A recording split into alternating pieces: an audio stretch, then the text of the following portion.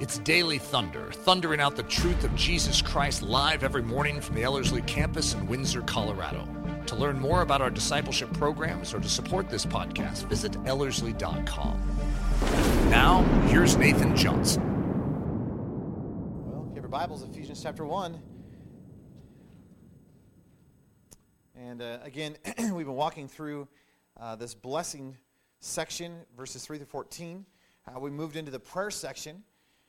Verses 15, basically down to verse 19, and then we've been entering into this demonstration of the power of God, which is the first illustration that Paul gives, verse 20 down to verse 23.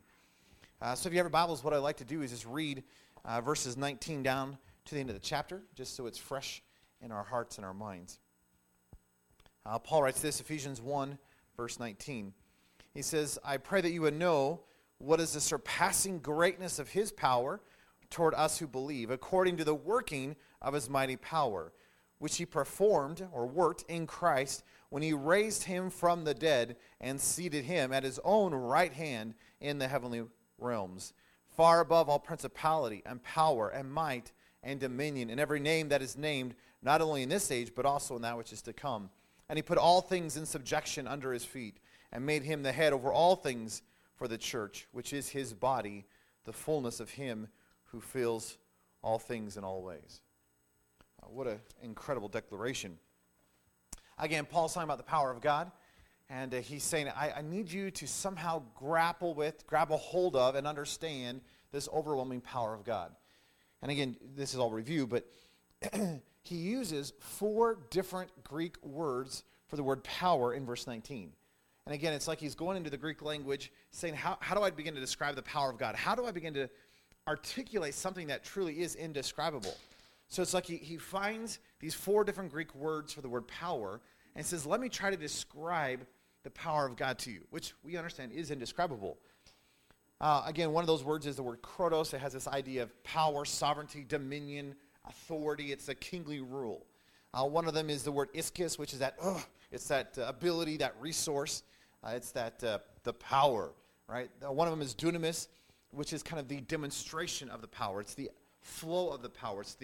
It's the working of that power. And then one of them is energia, again, which is this idea of energy or flow or demonstration or working, that kind of an idea. So Paul says, here's God, and he has overwhelming power. Here is God, and he has ultimate resource and ability and strength and sovereignty and dominion and power. And what is he doing? He is taking that power, and he's working that power in the world. And again, you go up to Paul and say, Paul, I need a couple of illustrations. Paul goes, great, let me give you a few. Number 1 is the life of Jesus. And again, we're in the middle of that demonstration or that illustration that Paul gives of the power of God in the life of Jesus. Now, I gave this to you last time, but I'm breaking verses 20 down to verse 23 and a couple kind of subsections. And let me just give those to you again just so that you have them in case that helps. Verse 20, the beginning of verse 20, I am calling the performance, or rather it's the demonstration of the power itself. That he is performing this work, or he is working this power in the life of Jesus. Again, he's taking a physically dead Jesus and reaching his hand into the deadness of Jesus. And the Father is bringing Jesus from death unto physical life, which is just absolutely amazing. And that, Paul says, is a performance or a demonstration of this power of God. The end of verse 20 through verse 21 is what I'm calling the position, which we're going to look at this morning. The end of verse 21 through verse 22, I'm calling the preeminence, speaking about the realities and the centrality of who Christ is. The beginning of verse 23, I'm calling the person, speaking of the body of Christ. And the end of verse 23, I'm calling the purpose, which is him filling all things in all ways.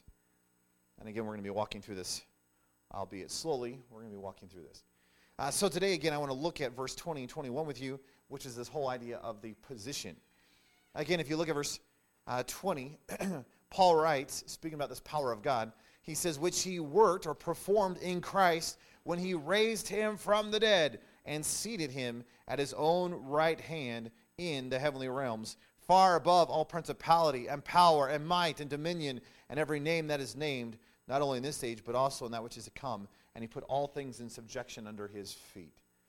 Do you realize that Jesus has a position? At this very moment, Jesus is somewhere. Isn't that a great thought?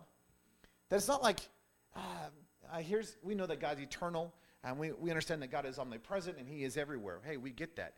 And isn't it interesting that 2,000 years ago, Jesus became flesh. We call it the incarnation, right? He was born as a babe. And he literally took on flesh. And isn't it neat that the moment you take on flesh, you recognize that you are limited. Right? You're not everywhere. Some of you think you might be, but you are not. You are in this room, right? If you're in this room, you're in this room. If you're listening via podcast, you're somewhere else, because my guess is you're not in this room, or that's a little weird, right? But you are somewhere, right? That we are limited to time and space. You recognize that Jesus did that for us? That here is God who is eternal. Here is God who is omnipresent. And yes, the Father and the Spirit have retained that. It's not like they are still omnipresent. But you recognize that when Jesus was on this earth, he was not omnipresent.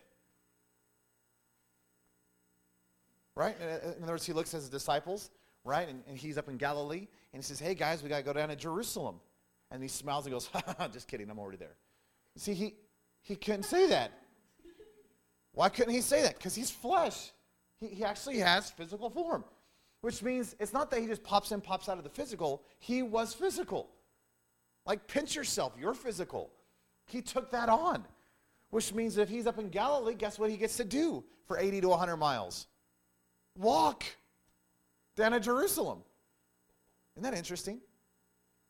And isn't it interesting that here he is, he dies on a physical cross, and he was put in a physical tomb, and he was raised from the dead physically.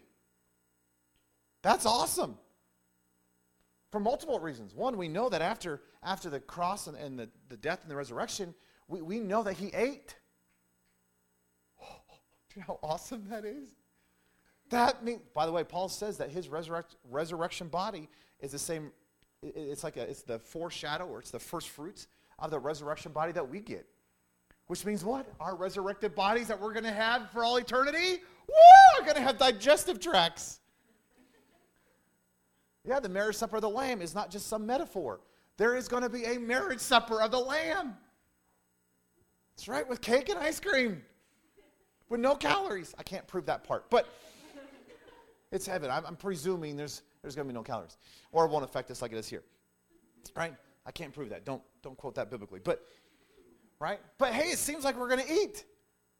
That makes me excited. Isn't that awesome? Well, Jesus was physical. Now, we understand that Jesus was able to do some things after the resurrection, like pop in, pop out, walk through walls. Hey, we get that. But you've seen Star Trek. That makes sense to you. And or if you think about dimensions, that could also make sense to you. But isn't it interesting that Jesus was physical? That in the book of Acts, those first couple of verses of Acts, talks about the fact that here's Jesus. He was physically raised from the dead. Hey, the disciples were slapping him on the back, and they were eating hot dogs together on the campfire, and they were just hanging out for 40 solid days. It was fish, just for clarity. Our context would be hot dogs, right? But for 40 solid days, they were hanging out. Why? So that the disciples had absolute confidence in the fact that he was raised from the dead. I mean, maybe one day, maybe it's a vision. 2 days, maybe. But 40 solid days, you have to get to the end of the 40 solid days, and your conclusion is he's physical. He is physically raised from the dead. And again, we walked this through last time, but you begin to understand that this idea of the demonstration of the power of God, that Jesus was raised from the dead physically, wasn't just, well, that's a great thought. Wouldn't that be wonderful for Christianity if our God was raised from the dead? No, that was actually the central message of the early church, that Christ is not dead. He is alive. He's physical. And then he goes up to the Mount of Olives, right? Acts chapter 1, verse 9 through 11. He's up on the Mount of Olives, and he ascends into a cloud into the heavens. And the angel says, hey, the same way, just as you saw him ascend into heaven, is the same way he's going to return. How did he ascend into heaven? Physical. How's he going to return? Seems like it's going to be physical. That makes sense to you? So, logically then, wouldn't it make sense to you that he's physical right now?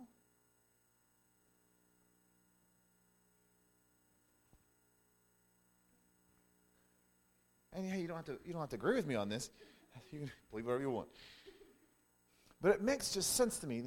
We are told that he is at the right hand of the Father. Here's Stephen, he's being stoned, and Jesus stands up. It seems like Jesus is physical in the heavenlies right this very moment. I think that's kind of neat. That he is actually literally somewhere right this very moment. Now, whether you want to agree with me whether or not he's physical, that probably doesn't matter. But what really matters is that he is somewhere.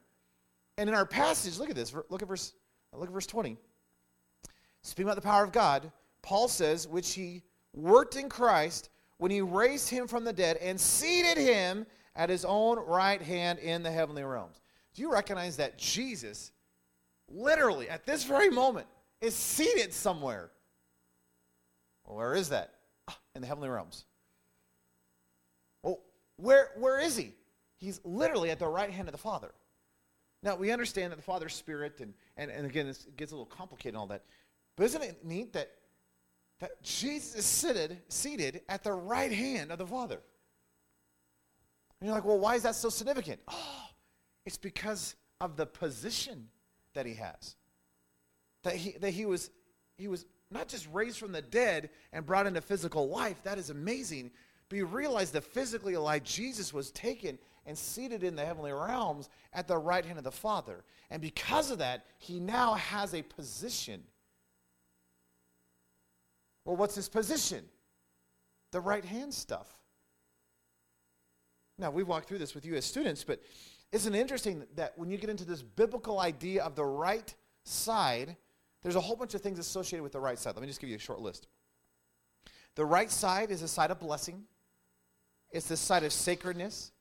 The right is the side of authority, correctness, rescue, power, war, righteousness, marriage, wisdom, strength, judgment. Sorry, if you were trying to take notes, that was a quick list. But the right side has all of that contained within it. Again, we've used this illustration that if you go to a wedding, the groom's side is always on this side, the bride's side is always on this side. And you're like, well, why is that? Oh, significant. It's so that, hey, I do, right? Important stuff. And they turn, right, as they're going to walk down the aisle. Now they're a married couple. So what does the groom do? The groom extends his right arm to his bride. And the bride links her left arm with his right arm. And you're like, yes, so what? No, that's significant. Why? Because the groom is saying, hey, I am giving you my strength. I'm extending my resource. I'm extending my strength to you. And what are you going to do? Well, as the woman, I'm going to take the side of my weakness, symbolically, and I'm going to lean upon the strong arm of my groom. It's actually a great picture of marriage. So that's why the groom's side is always on this side. Why? It's so that when he turns, he extends his right. Right? It's the right is a sign of relationship. The right side, now I know some of you are left-handed. We'll forgive you. But, just kidding. It's totally fine. That was totally a joke. Settle down. Ehud was a wonderful left-handed man in the book of Judges. Love Ehud. Eric is left-handed. He's a great guy too, right? But biblically, the right side was symbolic of strength, right? It's the side you hold a scepter as a king. It's the hand that you hold a sword, right, in battle. It's the side that you pronounce judgment with. All this stuff is associated with the right side. So isn't it interesting that Paul is saying that here is Jesus and his position is at the right hand of the Father, which means what? He's the one with the authority. In fact, Jesus even said that in the book of Matthew, chapter 28. All authority has been given to me. Why? Because of his position. That the fact that God has really taken and given all authority to Jesus Christ. That the Father says, hey, this is going to be the focus. Hey, I'm giving you all things. All things have been placed underneath your feet, according to our passage. Right? That he has this position. So he has all authority. He's been given all power. He has all resource. He has all strength. He now is in a position of judgment. But isn't it neat? It's not just a position of power and righteousness and control and authority. The fact that he's at the right side of the Father says that he's in relationship, that he has intimacy. He has oneness and closeness with the Father, which is what Jesus says all along, right, throughout the Gospels, especially the book of John. Jesus just over and over and over just talks about the fact of like, hey, the Father and I are one. Hey, we are tight. Man, the Father loves me. I mean, we're brought into this thing. It's an amazing reality. So again, Jesus is in this position in the heavenly realms, and I would argue that he's physically there. So it's not like he's just become, a ghost, and he's just like, ooh, right? He's like, I'm in the heavenly realms, and I'm kind of at the right hand of the Father. Seems like he's literally at the right hand of the Father, sitting, making intercession for us, is what Hebrews says, right? That he has this groan and this petition to the Father for us, which is an amazing reality, by the way. But his position in the heavenly realms has all authority, all power, all strength, all might, but it's full of relationship and intimacy and oneness. And the reason that's really significant is as we get into chapter 2, do you recognize where you are located? Not physically, spiritually. Spiritually, Paul says in chapter 2, you are actually seated in Christ in the heavenly realms at the right hand of the Father. Which is what? A position of authority and power and might. But relationship and intimacy and closeness and communion. That I actually don't have the power. He has all the power. But when I'm in Christ, then you recognize that I'm actually protected by him. And I actually get to experience this reality of relationship and intimacy and oneness with the King of Kings and the Lord of Lords. Why? Because of his position. And it's all contained in this idea of the right or the right hand. Now, again, it's not just he has this position at the right hand. Look at verse 21. This position, Paul says, is far above. And again, we've looked at this as students, but far above. You recognize this idea of far above is not like, well, he's about an inch taller than all other things. That's not what Paul's saying. He's like saying, here's a little acorn. It's on the ground, right? The top of the acorn tree is far above that acorn, right? There's this huge distance. In fact, that's not even the idea of the word. The word here is like, you see the moon? The moon is far above the acorn. In fact, that's not even that's not even far enough, right? Pluto is not far enough. I mean, how do you begin to describe this idea of far above? The idea, it is so superior, it is so elevated, it is so over the top above that it's above all things. In fact, look at what Paul says in verse 21. Paul says that this position that Jesus has is far above all. That word all, by the way, you'll never guess what it means in the Greek. Anybody want to take a guess? All. You guys are good. See, you guys are learning Greek. Yeah, it's not just far above, like, look, it's far above. It's far above. Well, far above what? All. So it's not just saying, well, 4 out of the 5 things he's above. He's saying all.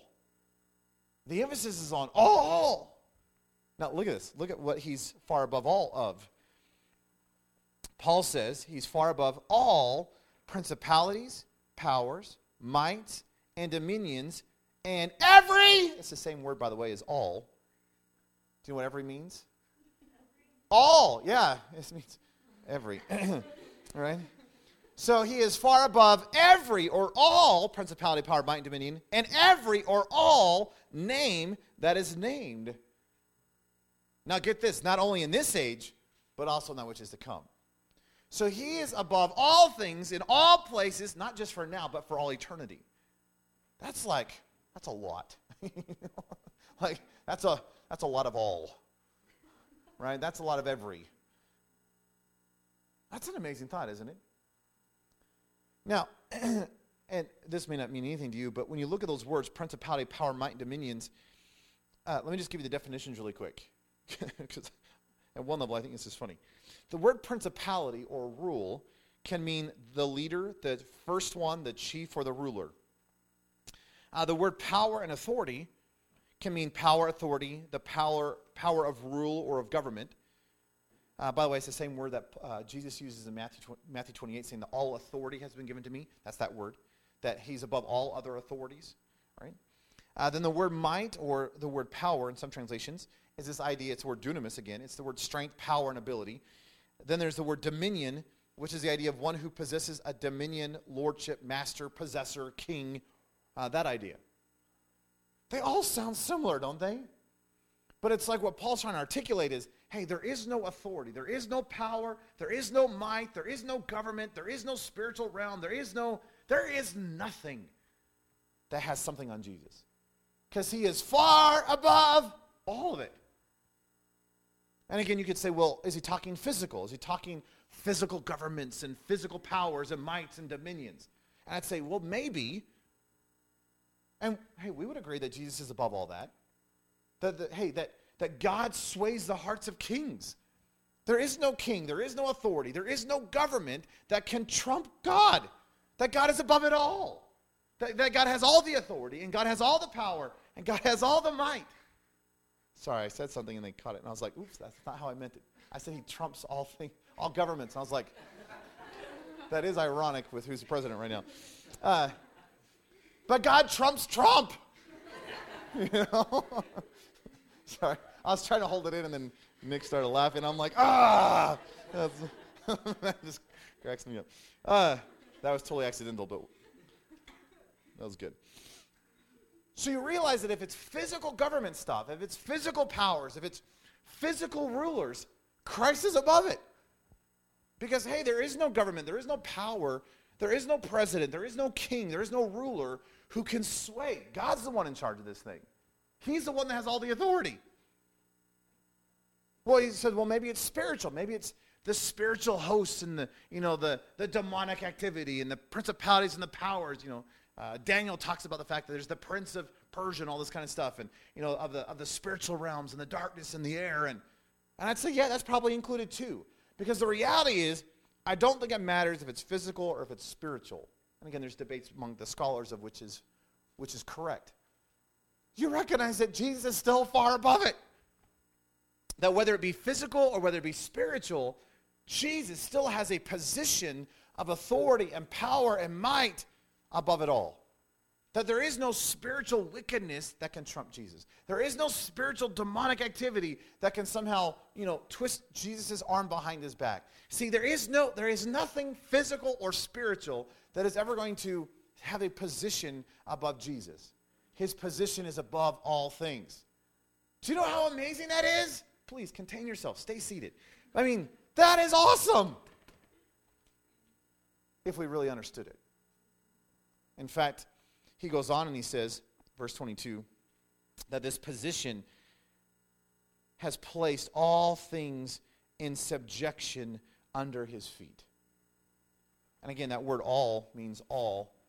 And it's interesting that in English we put the word things in the passage because we have to make it make sense.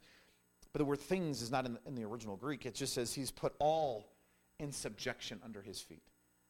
You realize that the position that Jesus has, which is a position of power and authority and control and dominion, but also of righteousness and of judgment and of relationship and intimacy, that position has given him all authority over all things, both physical and spiritual. In fact, everything has been placed underneath the feet of Jesus. Which tells us he is not intimidated by the stuff going on in our world. He's not sitting there going, oh no, oh, another crisis, what am I going to do? It's been placed under his authority. Now, that doesn't mean he's caused it, we understand that, but you recognize it's not taking him by surprise. That is so good, if we would understand that. Because what does that mean for our personal lives? There's nothing going on in our personal lives that has caught him unawares. And again, it's not that he has caused it. He doesn't cause destruction. He's not an author of sin. See, he's not promoting the junk in your life. If someone's hurt you, it's not that he's like, yes, that's awesome, do it again. See, that's not his nature. But you realize that just because you've been hurt, he's not caught by surprise by that. That he wants to handle that situation. He wants to walk you through the difficulty and the pressure and the problem with you. Why? Because he has a position of authority and power, and all things have been placed underneath his feet. In fact, let me just give you a couple verses. I love these verses. Psalm 8:6. You have made him, speaking of the coming Messiah, to have dominion over the works of your hands. You have placed all under his feet. Yeah, that's that same declaration in the Old Testament. That this coming Messiah, speaking of Jesus, has a position above all things. All has been placed under his feet, under his authority. Hebrews 2, verse 7 and 8, the writer of Hebrews says that you have made him a little lower than the angels. You have crowned him with glory and honor and set him over the works of your hands. You have put all things in subjection under his feet. Isn't that awesome? Perhaps my favorite, Psalm 110, verse 1. The psalmist says, the Lord said to my Lord, sit at my right hand till I make your enemies your footstool. Where's Jesus at? The right hand. So the Lord said to my Lord, hey, sit at my right hand till I make your enemies your footstool. Do you realize what the enemies of God are? His footstool.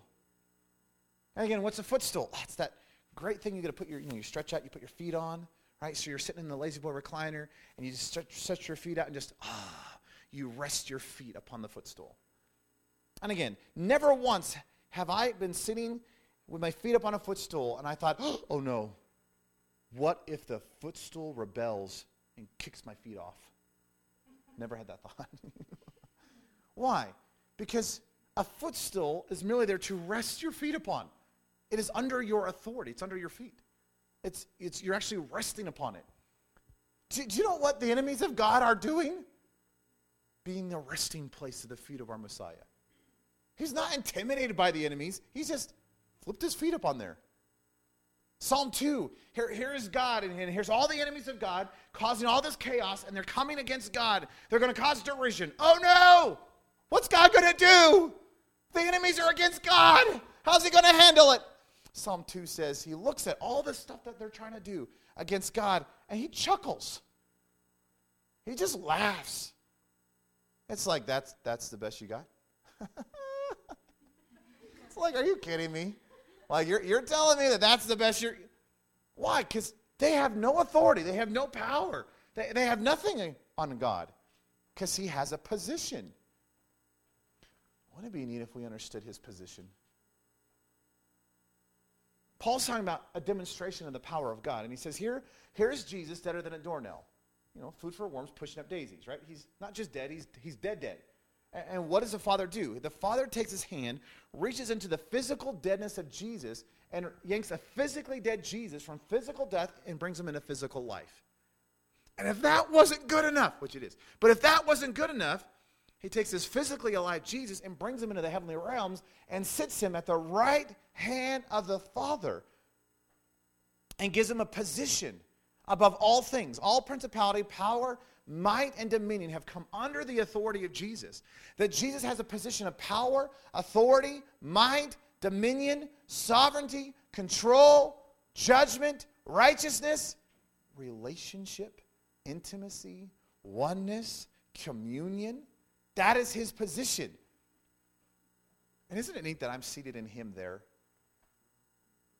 That while I'm here physically, see, he's physically there, spiritually he's in me and dwelling me through his Spirit. I'm physically here, but spiritually I am there. As we consistently say that our position is in Christ. What are we talking about? We're not talking some, this abstract woo kind of stuff. That literally, just as I am physically standing here in front of you, so I am spiritually in Christ in the heavenly realms, seated in him. And just as he is physically there, you realize spiritually he has come to indwell our lives. That the Christian life is, yes, my life in Christ, but it's also Christ's life in me. That it's this dual reality of the Christian life. that makes it the Christian life. It's not one or the other. It's the two of them. What would happen if we begin to recognize that he has a position? That what God is doing and has demonstrated in the life of Jesus is that he has given Jesus a position above all things. And if I am resting in him, if I am seated in him, if I'm in a position of relationship and intimacy with him, don't you think I can trust him? Don't you think I can just take a breath and relax a little bit? Don't you think that I can take the stuff that's swirling and the difficulties and the hardships of my life and just say, Jesus, I trust you. That I may not understand all that's going on. I may not understand all the pressures. And I may not understand why the finances are the way they are. And I may not understand why my family is doing their thing. And I may not understand the pressures that I'm dealing with here. And I may not understand the chaos here and the circumstances here and why I'm being tempted here. But God, I trust you. Because you have a position. And I don't have to be pushed around by sin. I don't have to be pushed around by temptation. I don't have to be pushed around by fear. I don't have to be pushed around by... I can actually rest in the fact that you are above all things. And hey, if this world can push you around, I'll be nervous. And hey, if the principality, power, might, and dominions can have authority over you, okay, I'll freak out. But hey, as long as you have a position above all things, why would I need to fear? Which is what the writer of Hebrews is saying, isn't it? That hey, when we begin to recognize his position and that he says, I will never leave you nor forsake you, then we can confidently say, what can man do to me? Because he's my hope. Do you realize that it is because of his position that we have confidence? It is because of his position that we have hope. It is because of his position that we can really look at the temptations and all the circumstances and all the craziness that might be swirling around us and smile and be like, what are you going to do? You can't even touch me. Yes, I can submit to the temptation. And yes, I can give in to the fear. And yes, I can be pushed around by the circumstance. But what happens if I keep my gaze upon Christ? And what happens when I begin to recognize that he's in a position where I'm actually in Christ, immovable? That all that stuff actually has no legal authority to push me around anymore. And yeah, again, I can give into it. I get that. But you realize it actually has no legal authority to push me around. Do you know how many times that Jesus in the Gospels said, hey, don't worry. Don't fret. Don't have anxiety. And you're like, what are you talking about? That's how everybody lives. Isn't it? I mean, we wake up and we go, oh no! Thank you, Jesus said I'm alive. But oh no! I am alive. Which means I got problems today. Yeah, that's true. But why on earth did Jesus say, hey, don't fear, don't fret, don't have anxiety, don't... Because hello? If God recognizes that here's a little sparrow that falls to the ground, and you know sparrows, I mean, we sell them down at the temple, 2 of them for a penny. Nobody cares about sparrows. I mean, they're worth half a penny. And if God is so concerned about a half a penny sparrow that when it falls out of the sky, God knows about it, aren't you worth more than a half a penny sparrow? I mean, look at this beautiful flowers and green grass that we have. You're going to have to use your imagination today. And don't you just see how God just gives the beauty to the valleys with all the flowers, and yet they don't worry about what they wear. I mean, come on, the birds don't worry about what they eat. Why? Because God cares for them. Do you not recognize that God cares more for you? See, there's something to do with the fact that the way that I live my life is all determined by my understanding and my perspective of his position. And when I begin to recognize his position, I think that can actually change everything about my life. Because I'm going to recognize that my life is in him. And if he's above all things, I don't have to worry. I don't have to fret. I don't have to actually fear the temptation in my life. Because he is valiant. He's an overcomer. He has brought the victory. Wouldn't it be amazing if we lived like this? By the way, I think if we live like this, do you know what we'd have to call ourselves? We may have to call ourselves Christians.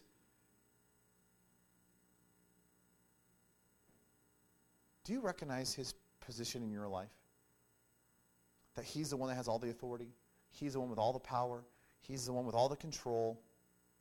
And if I'm in him, I can rest in that.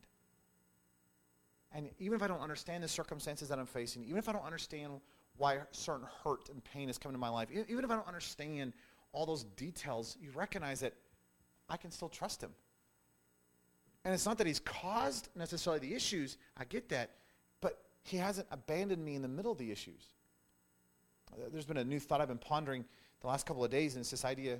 Philippians talks about this fact. In fact, let me just get this to you. Philippians 4, verse 4. Love this.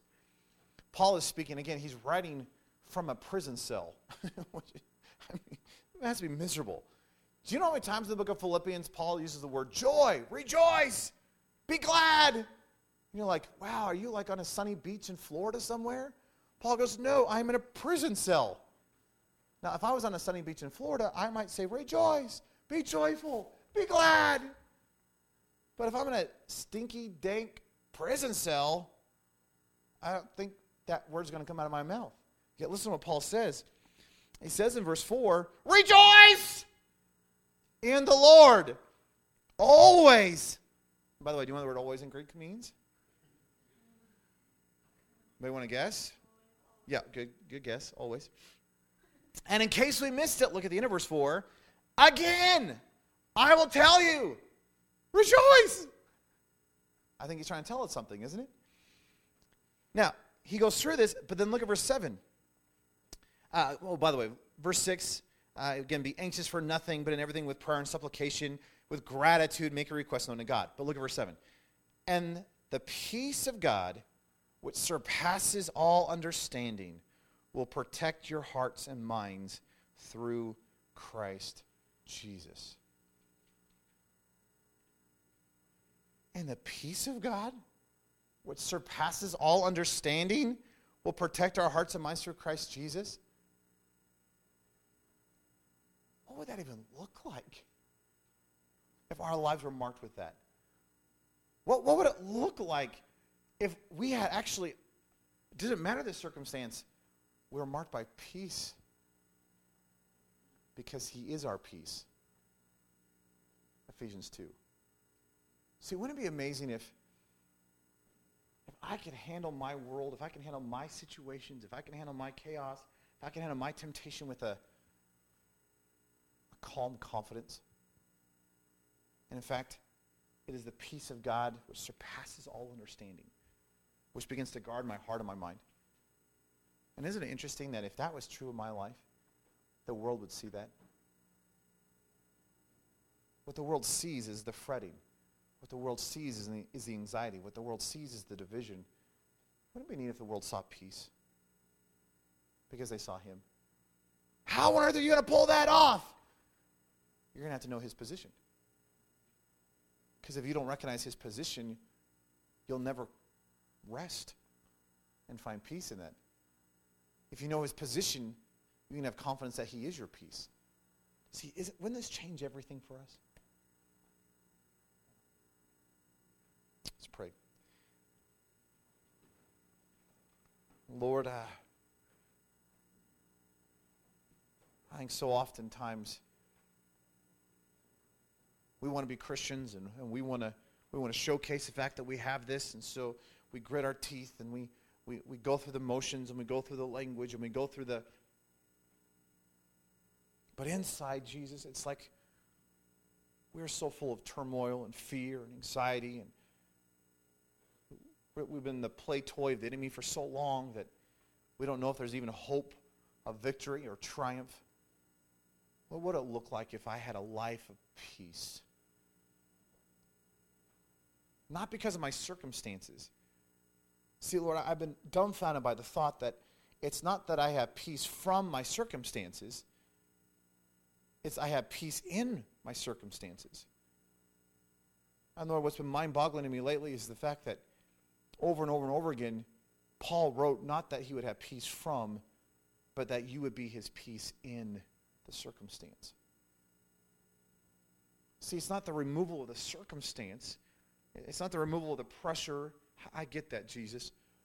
But what would happen in the middle of my circumstance? What would happen in the middle of my situation? What would happen in the middle of my family? What would happen in the middle of my finances? See, what would happen in the middle of my world if I didn't just have peace from all these things? What if I had you in the middle of them? Lord, I am convinced that that would change our lives. And the only way we're going to be able to pull that off is if we know your position. And it's not just the fact that you are alive, as phenomenal as that is. That's so awesome. But it's not just that you're alive, it's that you have a position far above all, both physical and spiritual. Lord, there is no human reality, government, king, or president who can ever back you in a corner. Lord, there is no spiritual force that can ever make you do what it wants. See, you have the authority and sovereignty and control and power over all things. I think I can trust you. I think I can rest in you. And Lord, I recognize that it's not that you're causing my circumstances, but you have not abandoned me in the circumstance. That you're smack dab in the middle of it, that you want to be my peace in the middle of my moment, by moment, challenge or difficulty. That, hey, when things are going right, woo, thank you, Jesus, because you're smack dab in the middle of it. And when things are not going right, woo, thank you, Jesus, because you've not left me. And you are my peace right in the middle of my situation because of your position far above all for all time. Lord, could you somehow ingrain that upon our minds? Jesus, could you somehow write that upon our hearts? That, hey, when we face temptations, when we face trials, when we face hardships or difficulties or pressures, somehow, Jesus, that we would begin to recognize that it's not us trying to grit our teeth and make it through and manage the chaos, but we can actually have peace in the middle of it. And that becomes a demonstration to the world around us of who you are, because you are our peace.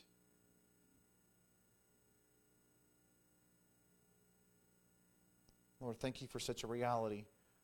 And Lord, we just want to praise you for the fact that you have a position far above. It's awesome. We do love you, Jesus. We just give you the praise and the glory, for you are good. We just pray this in your holy and precious and powerful name. Amen. Daily Thunder is a listener-supported production of Ellerslie Discipleship Training. At Ellerslie, we are laboring to rouse the Church of Jesus Christ out of its lethargy and build brave-hearted Christians for such a time as this. Daily Thunder is delivered live and streamed daily weekdays at 8:15 a.m. and weekends at 9:15 a.m. Join us at live.ellerslie.com. We invite you to visit us at the beautiful Ellerslie campus in Windsor, Colorado for a day, a week, or an entire season of gospel-centered spiritual training. Learn more at ellerslie.com. Thanks for listening.